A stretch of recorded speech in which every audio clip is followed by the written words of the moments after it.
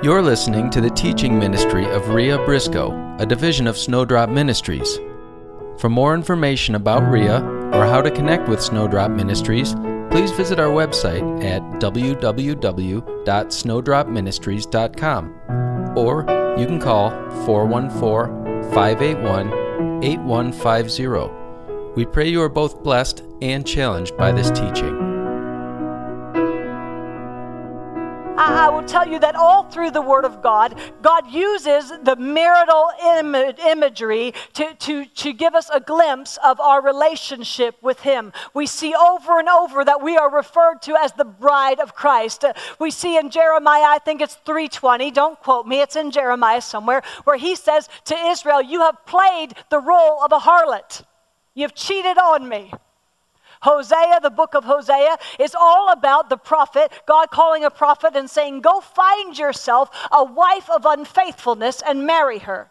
Go get yourself a prostitute and marry her, because I want to give you a taste of what my people do to me." Oh, does that grieve anybody besides me? That's what we do to God day in and day out. That grieves my soul. I can't even tell you what that does to me. But we have a God who's like that prophet, who stood by that harlot and loved her even when she didn't love him well.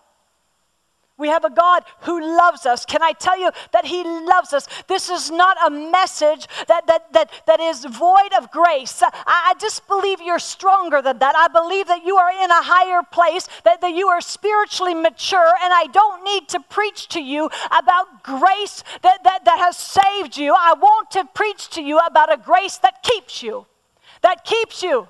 That no matter what you do, it doesn't matter what you do. We've established that. I've preached on that time and time again, that we are saved by grace and it's not by works, so that no man can boast. There is nothing that you and I can ever do to cause ourselves to be good enough to earn heaven.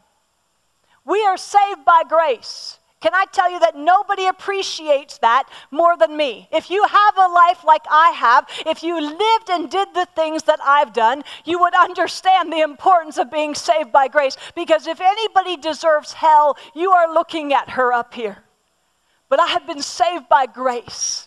His grace, his unbelievable, amazing grace saved me. I couldn't earn it. I didn't deserve it. He saved me. And there is nothing that I can ever do to change it. It keeps me. But I will tell you that we cheat grace out if that's where we stop. And so many of us stop right there.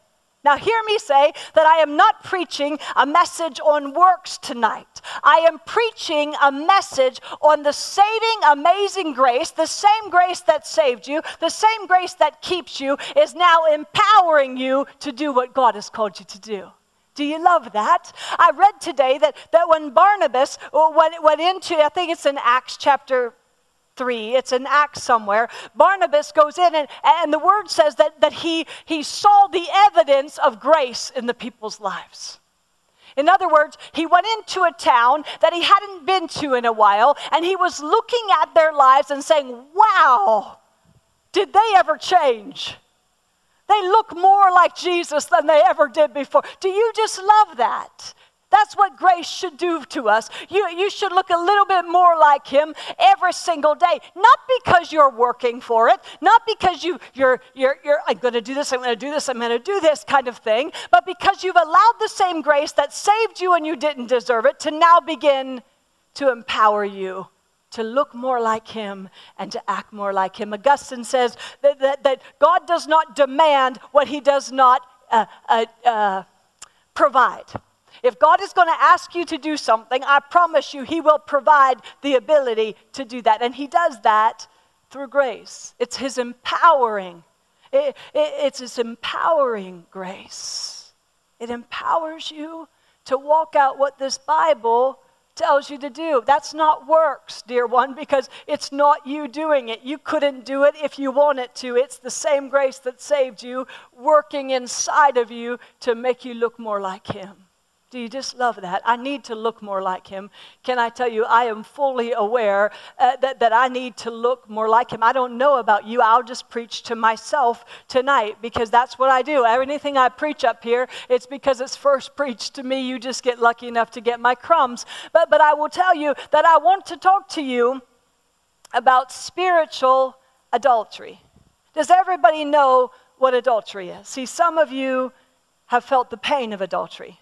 You felt the sting of adultery. Some of you have been left because of adultery. Some of you are still in marriages, but it has the wound of adultery. Some of you have a spouse or a friend or a relative or a friend who has suffered because of adultery. Are you following? Do you know what adultery is? Are we all on the same page? Adultery is when a man and wife are in covenant. Oh, can I tell you that we have a covenant with God? He is a covenant-keeping God. I always tell Davey, he wears his wedding band. I wear my wedding band. And it is a constant reminder of the covenant that he and I share together. This wedding band is unbroken. It's a round circle that doesn't end. It doesn't have a start and a finish because the covenant that Dave and I are in is to be unbroken at all times. Do you understand covenant? And God is a covenant-keeping God. He's a covenant-keeping God. But over and over in the Word of God, we see references to us committing spiritual idolatry.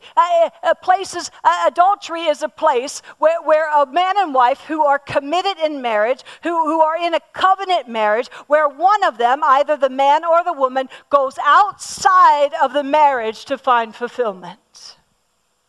And they break that covenant. Now, I will tell you that you and I know where adultery usually ends. It ends in bed, rolling around in the sack, doing things they should not do. But I will tell you that adultery doesn't start in the sack having sex of a lifetime. Can I just tell you that? That is not where adultery starts. Does everybody understand that? You see, adultery starts way back here. Back here where a man or a woman starts looking at their spouse thinking, you're not pleasing me anymore. My love for you is growing kind of cold, and you're not doing it for me anymore. And you know what? This over here looks a little bit more appealing to me. Forget that I have a covenant with you that God, by the way, takes very, very seriously. Forget that I have a covenant with you. You're just not doing it for me anymore. And you know what really happens is we become like a Jekyll and Hyde. You see, we pledge our love to that person. We go home and we say, I love you, baby. And we say all the right things. We might even do all the right things. But you see, the second you get out of that person's presence, you're over here flirting with disaster. You see, the second you might be pledging and saying all the right things, who knows that we can stand before God and we can say all the right things. We can say, Lord, we love you. Lord, we are committed to you. Lord, we'll do anything for you. But the second we get out of his presence, and the world and all that it has to offer entices. You see, that's what happens in adultery. They're enticed by what looks better. They're drawn away by what looks better. They're deceived by what looks better. Who knows that anytime we leave the presence of God and we chase after the loves of this world, it might look better, it might seem better, but who knows, it's a deception from the pit of hell. There is nothing this world can offer me that is better than what I get from him. He is the only one that can fulfill me. But you see, what happens is we sit in church Sunday after Sunday after Sunday, and our love for him grows cold. You see, we get busy with life. We get busy with all the world has to offer. We get drawn away and enticed by all the world has to offer, and our love begins to grow cold, just like the adulterer or the adulteress's love grows cold. And they begin to look and think, wonder what that would be like. And they get drawn away, enticed by a woman who says all the right things or looks all the right way. Can I just tell you, men, that women, we work very hard to draw you in. Well, when I was dating Dave, he never saw me without makeup, and he only saw me with my hair looking just perfect. And I was crossing my T's and dotting my I's, and I was flirtatious, and I was sweet, and I was loving. Can I tell you that the adulteress will do that to you, men? But you see, when I said I do, he saw me in sweatpants, my hair pulled back in a ponytail, no makeup, and I will tell you, sometimes grouchy and with PMS. Everybody with me? Because a covenant should be a safe place. That I can be me and know you are still going to love me. That's what covenant is all about. Can I tell you, with my Jesus, you can be you, and he is still going to love you. There is absolutely nothing that you and I could ever do that would ever separate us from the love of God. He's not going to cheat on you, I promise you. He will never leave you. He will never forsake you. He will never, ever relax his hold on you. He is the perfect husband. The perfect husband. But you see what happens when you're in an adulterous relationship, you take your passions and your devotion and your energies from this person who you should be committed to, and you take them over here and you waste them and squander them on other lovers. Have you ever done that? Have you ever taken the love and the devotion that you know you should have for God and squander it on the loves of this world? Have you ever taken the affections and the energies that we should be giving to the kingdom of God and squandered them on this world? That's what I want to talk to you about for the next couple of weeks, is spiritual adultery. Spiritual adultery. I just wonder if you can find yourself in that story. Maybe you can't. Maybe you're sold out, committed, laid down lover of Jesus who is absolutely faithful and loyal to him at every turn.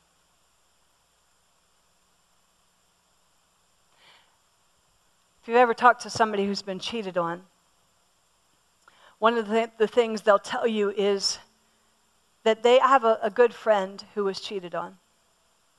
And I watched her continue to love and love and love and love and pour out love to that person who I would have smacked silly. And she just oozed love to that person. While she was in pain, excruciating pain, she continued to love well, because that's what covenant love does, doesn't it? And I think the times that I have chased after the loves of this world, materialism, success, whatever the love of this world is that draws you away. Greed. What is it? What is the love of this world that draws you away? What entices you away from that place of devotion and commitment to the Lord? And he's just like my friend. He continues to love us in spite of it. He continues to faithfully be there for us in spite of it. But can you imagine what it does to his heart? This week, he was talking to me about what that does to his heart when I do that. And so that's where this series came from. As I said, can you open your Bibles to James chapter 4? James is just right behind Hebrews, for those of you who have your Bibles. James chapter 4. And we'll begin reading in verse 1. Where do wars and fights come from among you? Do they not come from your desires for pleasures that war against your members? You lust and do not have. You murder and covet and you cannot obtain. You fight and war, yet you do not have because you do not ask. You ask and do not receive because you ask amiss, that you may spend it on your pleasures. Adulterers, he's going to use the language here. Adulterers and adulteresses, do you not know that friendship with the world is enmity with God? Whoever therefore wants to be a friend of the world makes himself, does this grieve anybody but me, makes himself an enemy of God. Or do you think that the scripture says in vain, the Spirit who dwells in us yearns jealously, but he gives more grace? Oh, aren't you glad? He gives more grace.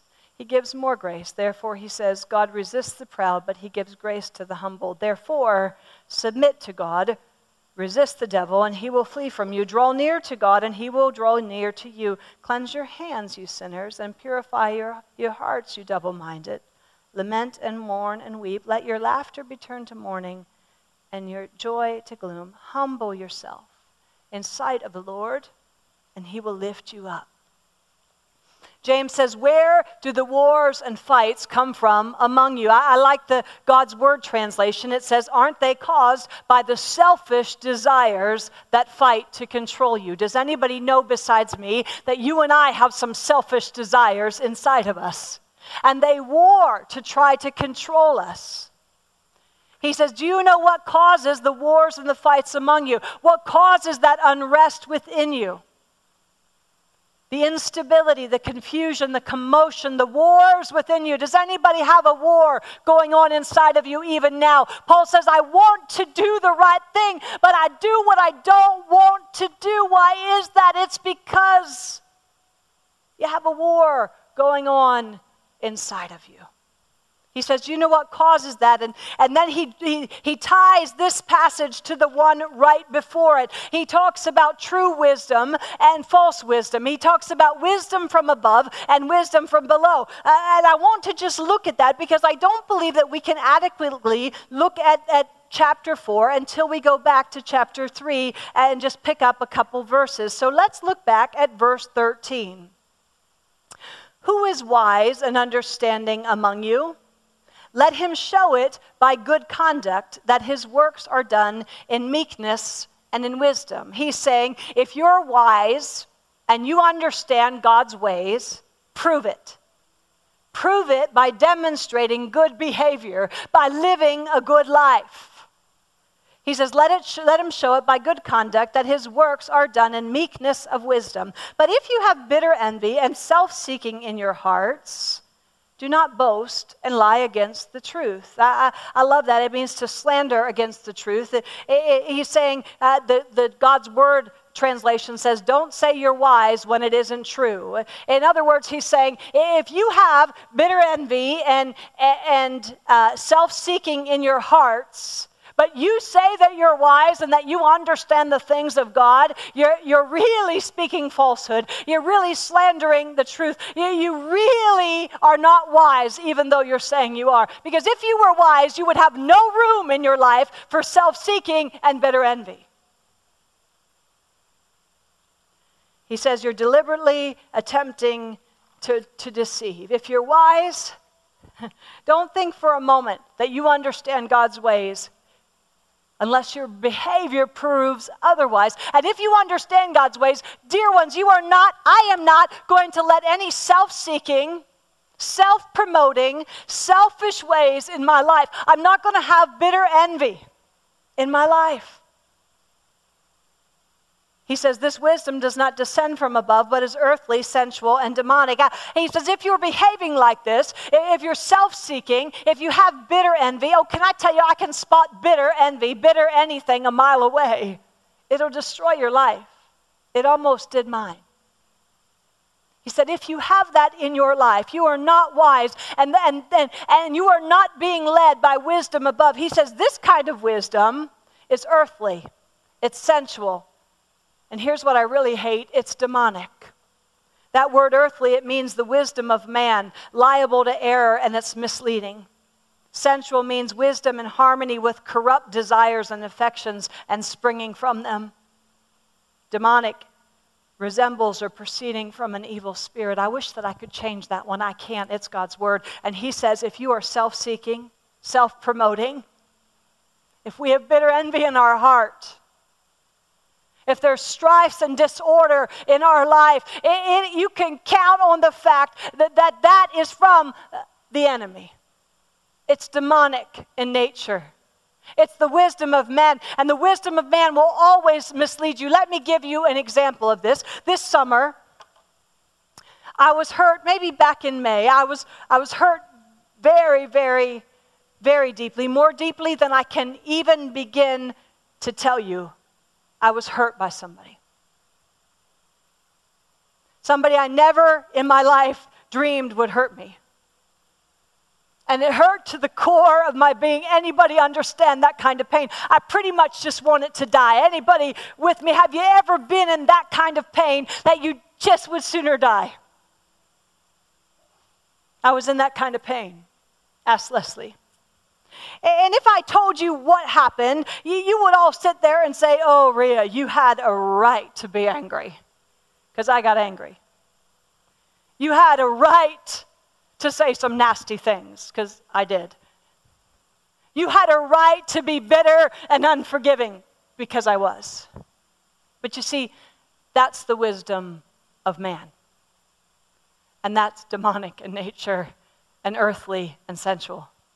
But I promise you that if I told you what happened, you would be in agreement with me. You would say, you have a right. And trust me, I spent the whole summer saying, I have a right. And I was pretty ticked off. Leslie, Dave, I was pretty ticked off. Ticked off. And I was unforgiving because I was like, this person does not deserve me to forgive them. Lord, can you nail them? Vengeance is yours. Can you? Anytime now, Lord. And I was full of unforgiveness. And quite honestly, I was probably full of some hatred. And I was bitter. If you would have run into me this summer, you would have said, what happened to that chickie? Because I was bitter. I was done about as dirty as I could ever have been done. And I felt justified. You see, that's when when it gets dangerous, when we feel justified to not forgive somebody, when we feel justified to stay angry with somebody, when we feel justified to say whatever is on our heart and however we want to say it, when we feel justified to have bitter envy, selfish desires in our life. And I really let the wisdom of man guide me because I was like, I have a right. But you see what happened is that wisdom really betrayed me because I was miserable.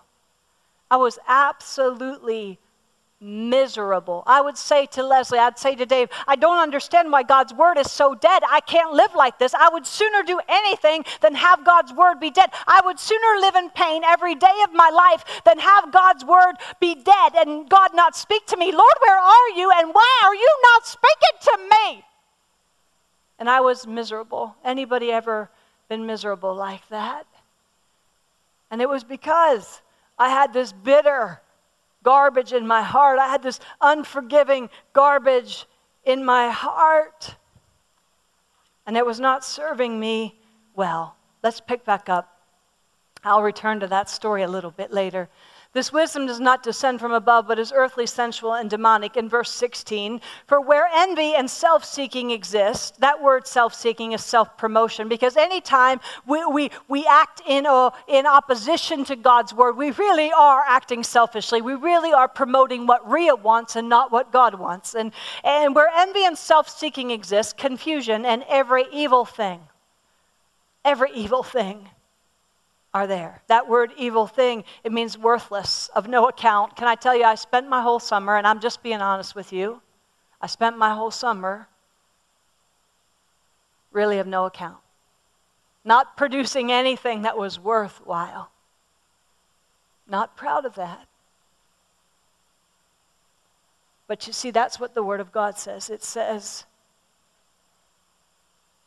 where envy and self-seeking, self-promotion exists, confusion and everything are there. But the wisdom that is from above is first pure. I love that. It means free of fault, because no matter what was done to me, can I tell you, I was not free of fault, because I said some things I wish I hadn't said. I did some things I wish I hadn't done, and I was not free of fault, and that made me absolutely miserable after it was out of my mouth. Then it's peaceable. And that word peaceable, it means it brings peace with it. I didn't have much peace all summer long. I promise you I didn't. It brings peace with it. When you're walking in the wisdom of God, it will always be free of fault. It will always bring peace with it. It will be gentle. It'll be willing to yield. Oh, I like that one especially because my heart was not willing to yield this summer. I knew what God said. I knew what his word said, but I was ticked off. And I was not willing to yield. That was not wise, trust me. That was not wisdom from above. Most of what gets me in trouble, steals my peace, and stirs up strife in my life is due to my failure to yield. Notice wisdom from above is full of mercy. It's full of kindness. And it has good fruits. And this is my favorite. It means the fruit of one's loin. I asked Karen if I could use her tonight. Do you see our sweet little Karen? See that little baby inside of her? We prayed for this baby. We prayed for it. We're just celebrating. She has what, 3 more weeks? Come up here, 2 more weeks. Did they not even tell you you wouldn't even carry that baby to term? And look at it. That word, good fruits, the wisdom that comes from above will always produce good fruits. And that means the fruit of one's loin. Can I tell you, this is the fruit of Caleb's loin. Right here. This baby inside of her. In other words, it's always going to produce an offspring. A good offspring. We can't wait till this baby pops out because it's a good offspring. We can't wait to celebrate this child. It's good fruit from Caleb and Karen. And that's what wisdom from above will do. It will always get you pregnant with something good. It will always produce good fruit in your life. Good offspring. Can I tell you, the offspring that came off my life this summer was not good. It was not good. Aren't you glad we can be free? I am so glad that I don't need to stand up here and put up a facade for you all. I'm so glad that I can tell you that I struggled this summer because you know what? It gives you freedom to struggle and come out on the other side. You can look at my life and say, you know what? You don't need to stay stuck. Rhea didn't stay stuck. She did for a month or 2, but she's back up. She's back up. Bless them, back up. I am back up. And can I tell you, that person who did me dirty, we do not battle against flesh and blood. I finally got it clear. Took me a while, but I finally got it clear that I don't battle against flesh and blood. I battle against principalities and evil forces. I've got an enemy of my soul who comes to steal, kill, and destroy. And can I just tell you, I am back up. And I have every intention in my life to give him a black eye for what he did because my battle was not against that person. I spent my summer battling that person. But now my energies are redirected. They're redirected. And he's going to regret the day he ever did this in my life. I promise you, he will. He will. It's always going to produce good fruit. Here's my favorite. It's without hypocrisy. That word hypocrisy means to play a part, play acting. Oh, can I tell you how fed up I am of that in the church? That we play a part, that we try to look super spiritual. We try to look good on the outside, but on the inside, well, we're just playing a part. We have a spiritual facade up. We're a cheap imitation of the real thing. I really don't ever want that in my life. I don't know about you, but I can spot a fraud a mile away. Can you? My husband and I, we bought a desk for my office, and my office furniture was cherry, and I needed a new desk. And so we went to Steinhoffel's to get a new desk. And I was really, it was a busy time in my life, and I didn't have a lot of time to shop. I had other things on my life, or my schedule that I needed to do. And so Dave wanted to go get this desk, and so I agreed to meet him at Steinhoffel's. But I was like a woman on a mission. I knew what I was going to go do. I wanted a desk. I wanted it to be a good price, get in and get out and move on. That's what I wanted. And so we went to Steinhoffel's. We went to the home office section at Steinhoffel's, and I spotted this cherry desk, and it was beautiful. It looked really good. It was the same color as my cherry stuff in my office, and the price tag was right. And I was like, buy that, baby, and I got to go. And Dave is over there, and he's pulling the drawers out, and he's looking up underneath it. And I'm like, Davey, come on, I got to go. And he's like, Rhea, you don't want this desk? And I'm like, I do want that desk. It's cherry. It's fine. The price is right. And he's like, Rhea, you don't want this. It is particle board. It's a veneer. It's a cherry veneer. It looks really good from a distance, but he said, Rhea, if you get up close and you inspect it, what you realize is it's a cheap imitation of the real thing. You want real wood. You don't want a veneer, Rhea. And when he said that, all I could think about was the word hypocrisy and the church that I preach to, and how sometimes, I'm just saying sometimes, maybe it's not you, but sometimes we can play the part. We can have a spiritual veneer. We can be a cheap imitation of the real thing. But you know what? When trials come, when tribulations come, when pain comes, and somebody gets up close and inspects us, we're a cheap imitation of the real thing. We just have a spiritual veneer. We're full of hypocrisy. Wisdom from above is always without hypocrisy. Motir, one of my favorite commentators, says, it's not trying to be two different people with an outward life maintained for appearance, but an inward heart kept secret and looking very different. If you know anything about people that have affairs, they really keep appearances up. They act like they're really devoted and they're loyal to their spouse, but really they have a secret life going on. That's hypocrisy. And sometimes that's what we do to God. Wisdom from above is without hypocrisy. Verse 18, now the fruit of righteousness is sown in peace by those who make peace. I really, really like that. That word peace means exemption from the rage and havoc of war. It means security, safety, prosperity. A harvest of righteousness, you know that righteousness is being right with God. It's right living. It's conduct that's pleasing to God. You see, there will be a lack or an absence of quarrels and bitter envy and nastiness when we choose to sow peace. Peacemakers and those who sow peace wherever they go, the Bible promises that we will reap a harvest of righteousness. That we will walk in a conduct that's pleasing to God. Listen to that. When my life lacks evil, vile practices, it produces conduct that's pleasing to God. My conduct this summer was not pleasing to God, I can guarantee you. Now go into verse 4:1 that we read. He begins to now show us where our refusal to sow peace will get us. So he ends by saying, make sure you sow peace and you produce a harvest of righteousness. Because he says those wars and those fights within you, they come because of that. Because you refuse to sow peace. That word war, it means aggressive attack. It means quarrels or dispute. It means strife. Fights mean word wars or combat or contention. It means bad feelings towards others or verbal disputes. Can you find yourself in either of those words? Either of those descriptions. He says, where do those things come from in your life? Do they not come from your desires for pleasure that war against your members? Do you see that word pleasures there? It really means, it comes from the word in the Greek, hedonai.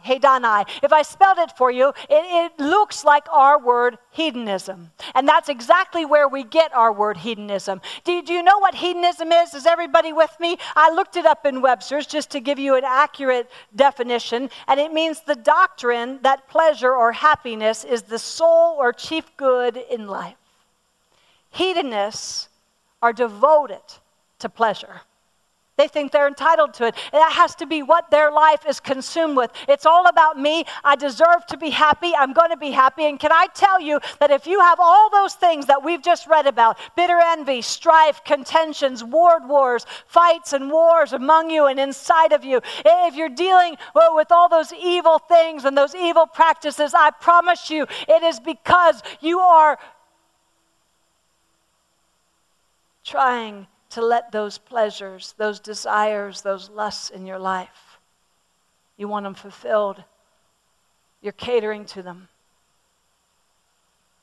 He says, where do they come from? They come from your desires for pleasure that war against your members. That word against your members, what he's saying is those impulses, the seed of those desires are rooted deep within you in certain areas of your life. You see, when we have lust, when we have desires and pleasures that are not from God, when we seek after the things of this world, it's because somewhere in our life we have allowed the enemy entrance. We've given him a place to function and work from in our life. And those things will war against our members. He gets inside and he gets an area of weakness and begins to multiply and capitalize on it. And what happens is there starts to be a war in our life because we know what we should not do, and yet we do it anyway, and it starts this war inside of us.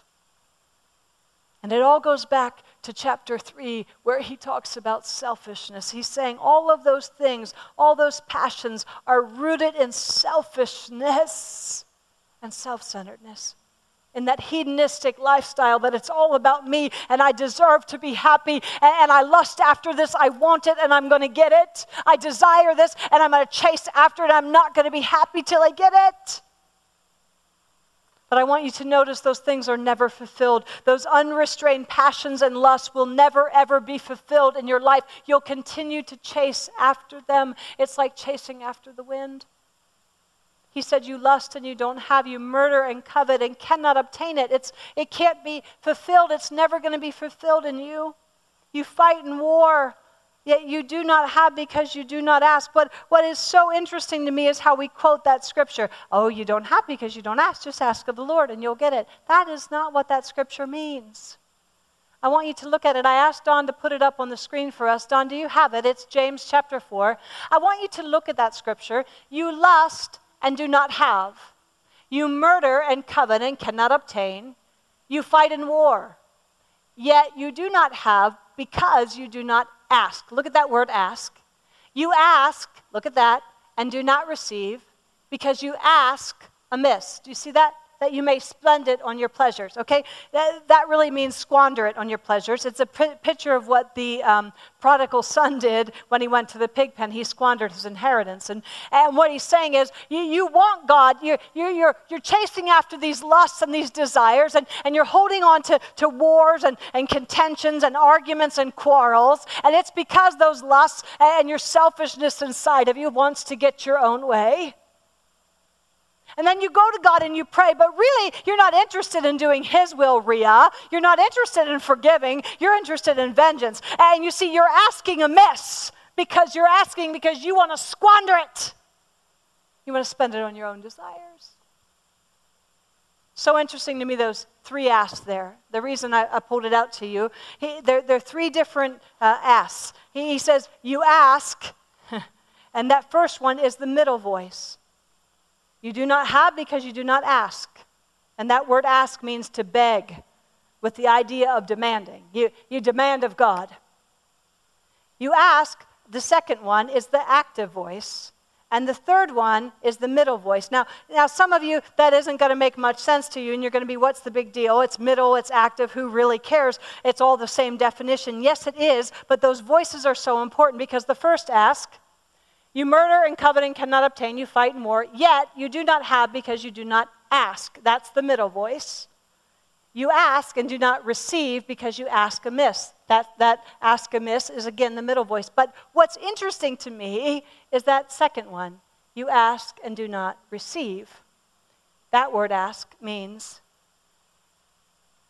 it denotes the word without the spirit of prayer. Without the spirit of prayer. You can ask anything according to my will, and it'll be given to you. You see, when we have all those lusts and those passions warring within us, when we're fighting and bickering and we're harboring envy and bitterness and hatred and unforgiveness, when we are full of strife and contention, I promise you we will ask amiss. We'll ask amiss. He says you ask, but you don't get what you ask because you ask amiss.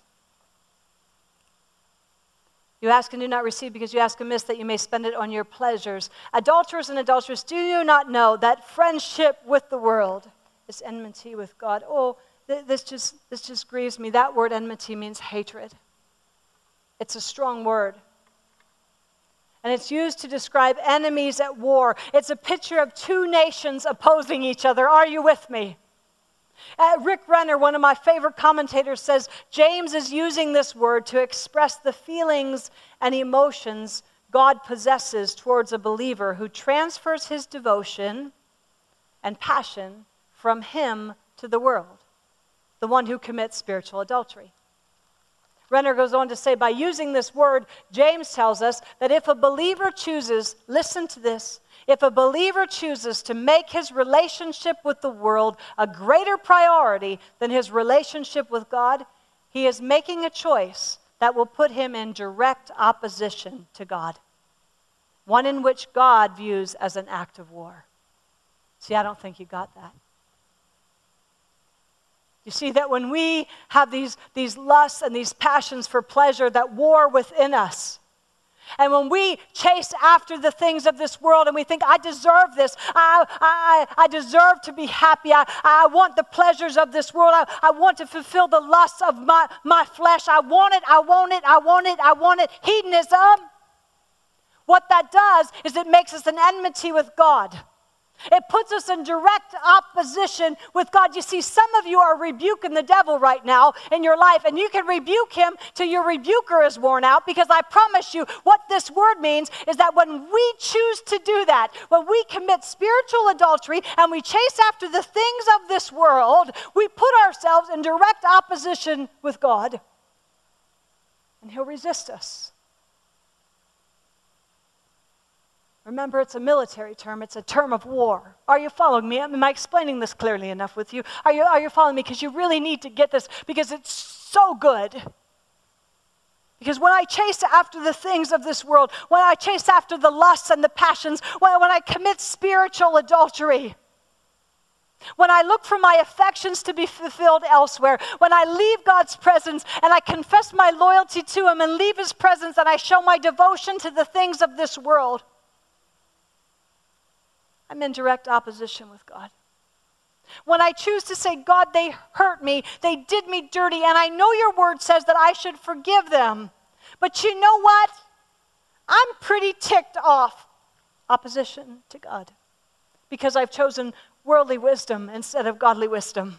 And it's going to get me in trouble every last time. And when I set myself in opposition to God, it starts this battle, this war, and it's not a good one. You don't ever want to go up against God, because what happens in war? What is the whole principle of war? If the United States went to war against somebody, what is the purpose of that? To get that other person to surrender, right? And you see, when we are in direct opposition with God, his whole purpose is to get us to surrender. Rhea, will you do it my way? Rhea, I'm gonna resist you right now. I'm gonna let that word grow cold. I'm gonna let you not hear from me for a little while. I'm still there. I'm Emmanuel, God with you. But I'm just gonna let you not sense my presence for a little tiny bit, because I'm gonna resist you so you can surrender to my word, so that you can finally understand that my way is the best way. That worldly wisdom will defeat you every time, Rhea, because it's demonic in nature and it'll lead you down the wrong path. But if you just choose my way, Rhea, if you choose my way, the empowerment that will come, because I give grace to the humble. And you see, grace is his empowering power. It'll empower you. I can go to that person who did me dirty and I can love the daylights out of them, because you see, I got grace because God has given me grace, because I've submitted to his will. I've come under his lordship. I've said, I'll choose your wisdom, Lord, because I believe it's good, and I'm not going to go the way of the world and say, I have a right. So some of you think you have a right. Some of you were done just as dirty as I was, maybe more, and you think you have a right to be ticked off and to hurt them deeply and to respond in like manner. But I promise you, it's demonic in nature.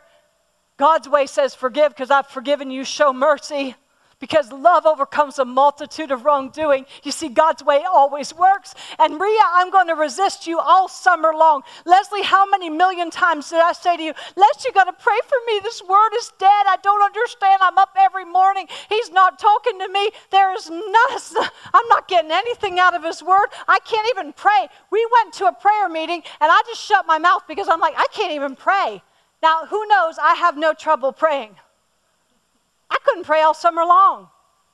I was afraid to open my mouth to pray.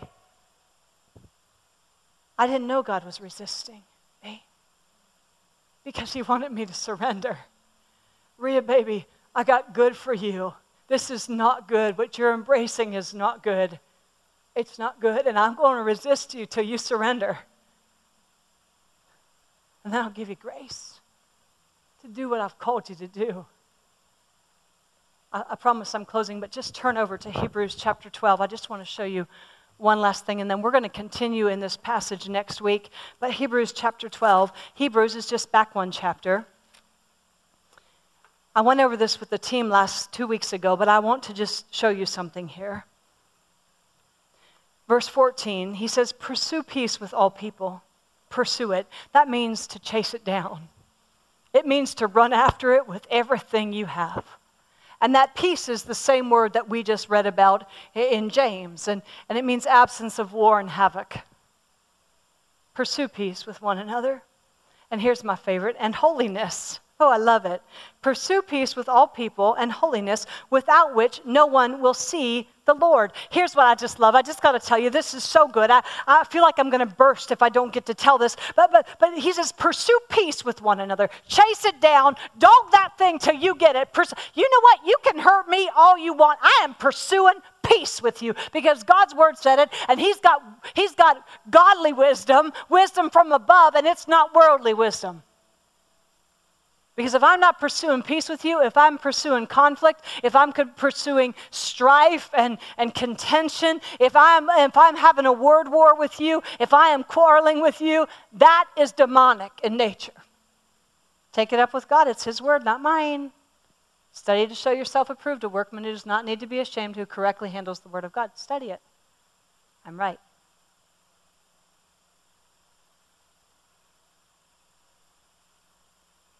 I'm going to pursue peace with everything I have because it's not worldly wisdom, it's godly wisdom, and it will keep me at peace.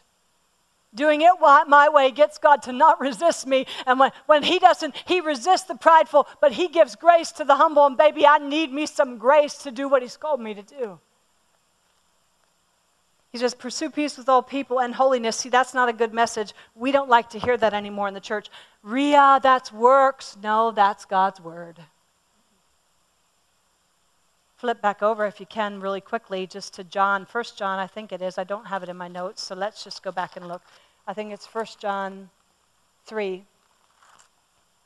Beloved, if our heart does not condemn us, we have confidence towards God, verse 21.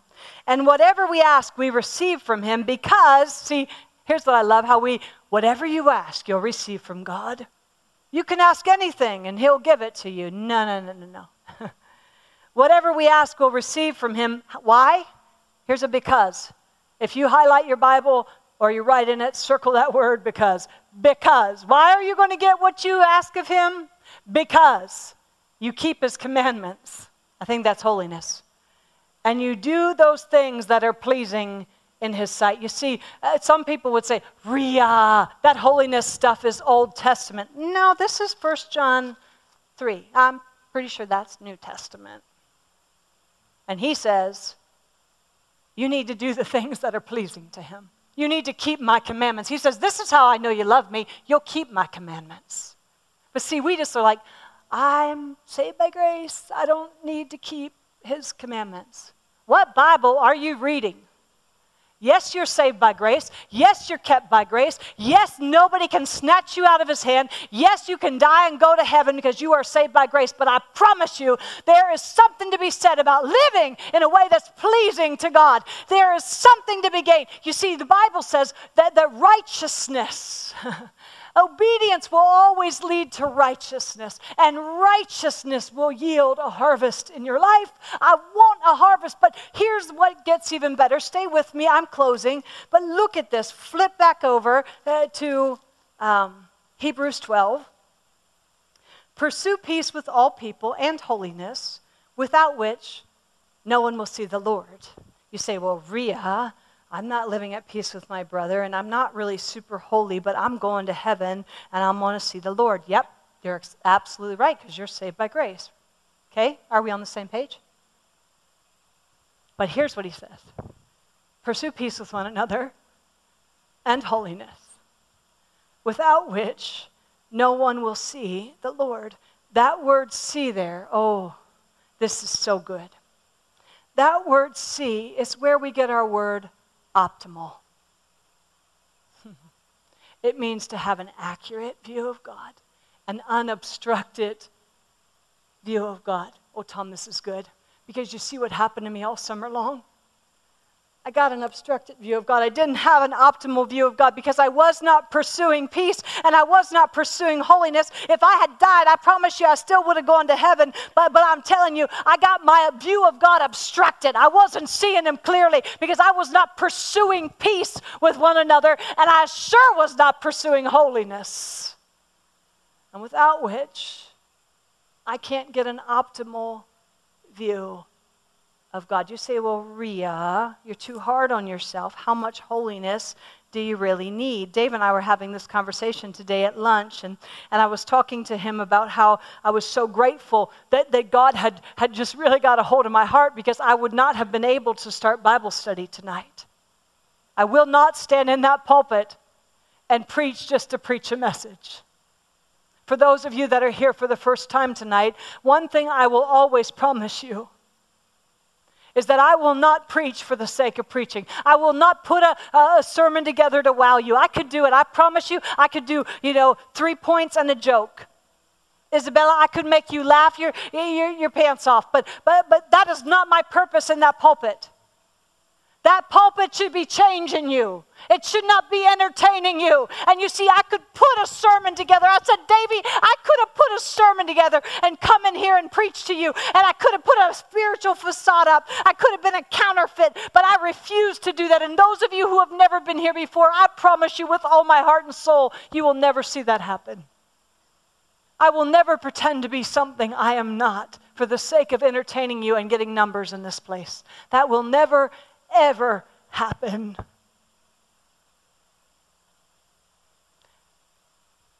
And so we were talking at lunch today, and Dave said, Rhea, why couldn't you do that? Because you really have an obligation to teach, and you have this Bible study, and why would you not have started Bible study if you hadn't come out of that place?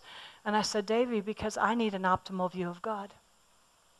I need an unobstructed view of God. So when I'm in that pulpit and he says, change this, it's unobstructed. I can hear him. Well, when I'm in that pulpit and he says, Rhea, I want you to go lay your hands on that person and pray with them, I have an ultimate view of God, an optimal view of God that is not obstructed by my garbage. And it's never perfect. Hear me say, I'm not perfect. I'm a long way from perfect. But you see, I'm going to habitually practice. That's what that means. Somewhere in my notes it's there. I got to just find that because that's too good to pass up, and then I promise I'm going to close. But that word, habitually, that just gets me. I need to just find it here. Oh, Lord. Nope, I can't. But I'm not going to habitually practice a sin. I promise you I'm a sinner, saved by grace. But I will not habitually practice one and step into that pulpit. If I would have had to preach to you in July, I canceled my engagements because I was not going to preach when I was in that shape. But now look, I want you to see this. Just flip over to one more thing, and then I promise I'm done.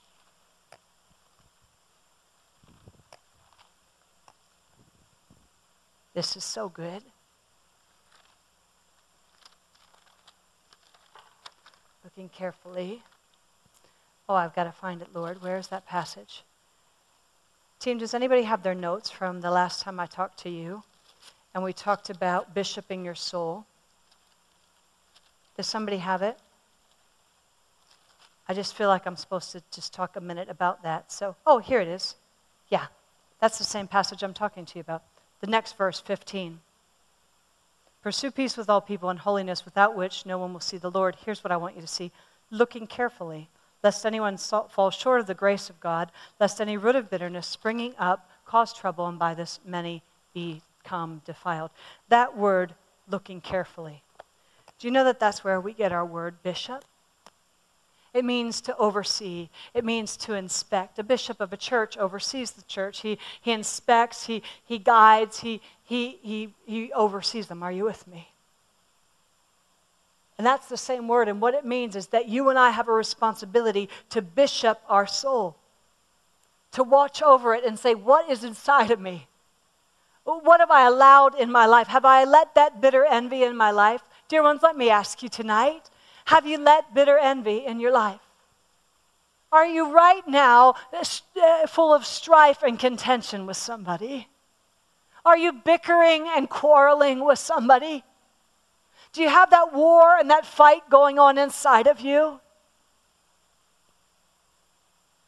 Are you self-seeking? Are you trying to promote yourself? Is it all about you? Are you living for your pleasures and your lusts? Do you feel entitled to seek and run after the lusts of your flesh? We need to bishop our souls. We need to look carefully. We need to look into our life. Examine me, Lord, and see if there's any wicked way in me. What are we letting into our lives? You say, well, Rhea, it doesn't matter. I'm dying and going to heaven. Rock on with your bad self. I was dying and going to heaven this summer, but I was about as miserable as could be. Was I not, Leslie? Miserable. Because I let that stuff in my heart.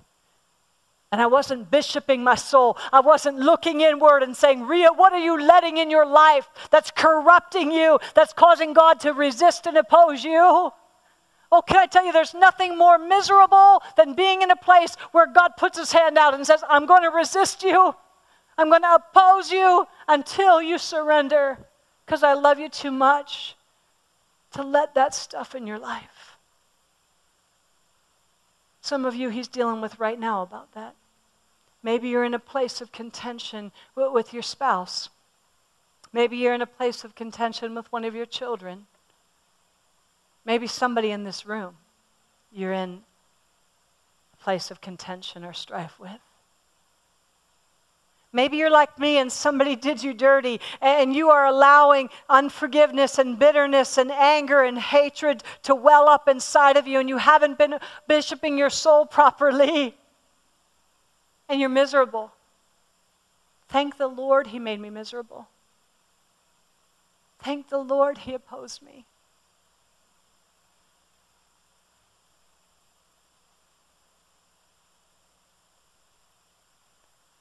Pursue holiness, peace with one another, without which no one will see the Lord, have an optimal view of the Lord. Looking carefully, inspecting your soul day in and day out. Lord, is there anything in me? Is there anything in me that's not pleasing to you? Because, Lord, I want to be able to ask and not ask amiss.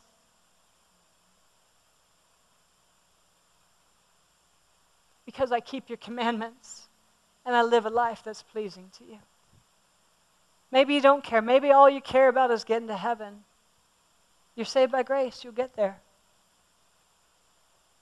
But man, I want to live a life that's pleasing to him.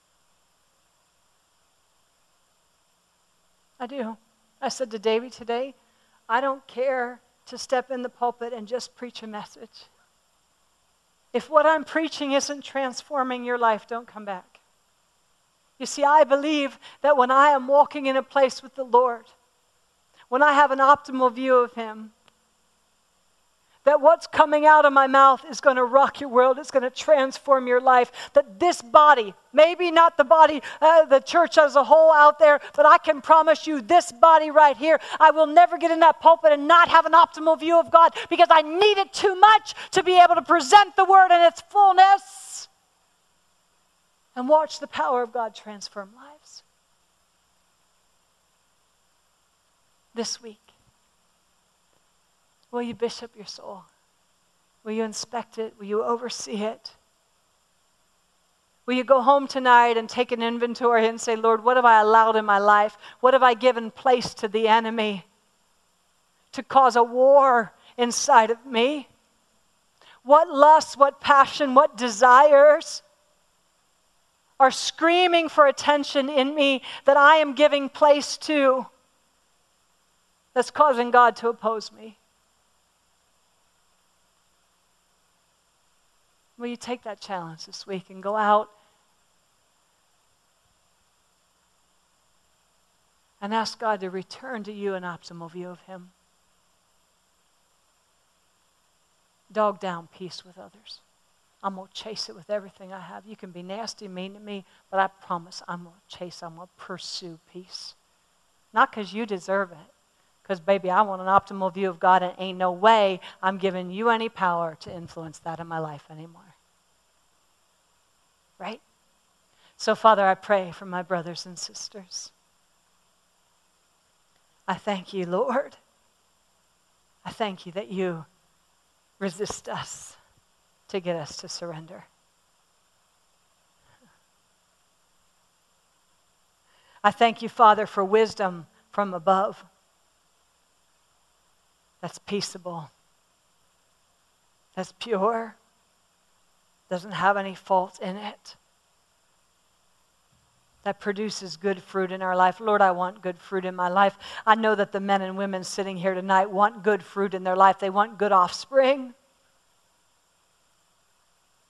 Lord, teach us to hate what you hate, to hate the offspring that is rotten in our life. Teach us, Lord, to pursue holiness so that our view of you is not obstructed. You don't change. You're always there. You're never going to leave us, but our view gets obstructed by the junk in our life. And so, Father, wash us afresh and anew tonight. Forgive us, Lord, for chasing after the lovers of this world, for preferring those things. Lord, I preferred my unforgiveness to you this summer. I preferred my hatred to you this summer. I preferred my anger to you this summer, Lord. All my affections, all my energies went into those things, and as a result, I didn't have the energies I needed for you, Lord. Forgive us, Father, for spending our energies and our affections, even my unforgiveness. That's where my affections were going. I was devoted to unforgiveness. Oh, Lord God, teach us to Bishop Orson. Thank you for listening to the teaching ministry of Rhea Briscoe, a division of Snowdrop Ministries. For more information about Rhea or how to connect with Snowdrop Ministries, please visit our website at www.snowdropministries.com, or you can call 414-581-8150. We pray you are both encouraged and challenged to go deeper and grow stronger in your walk with Christ.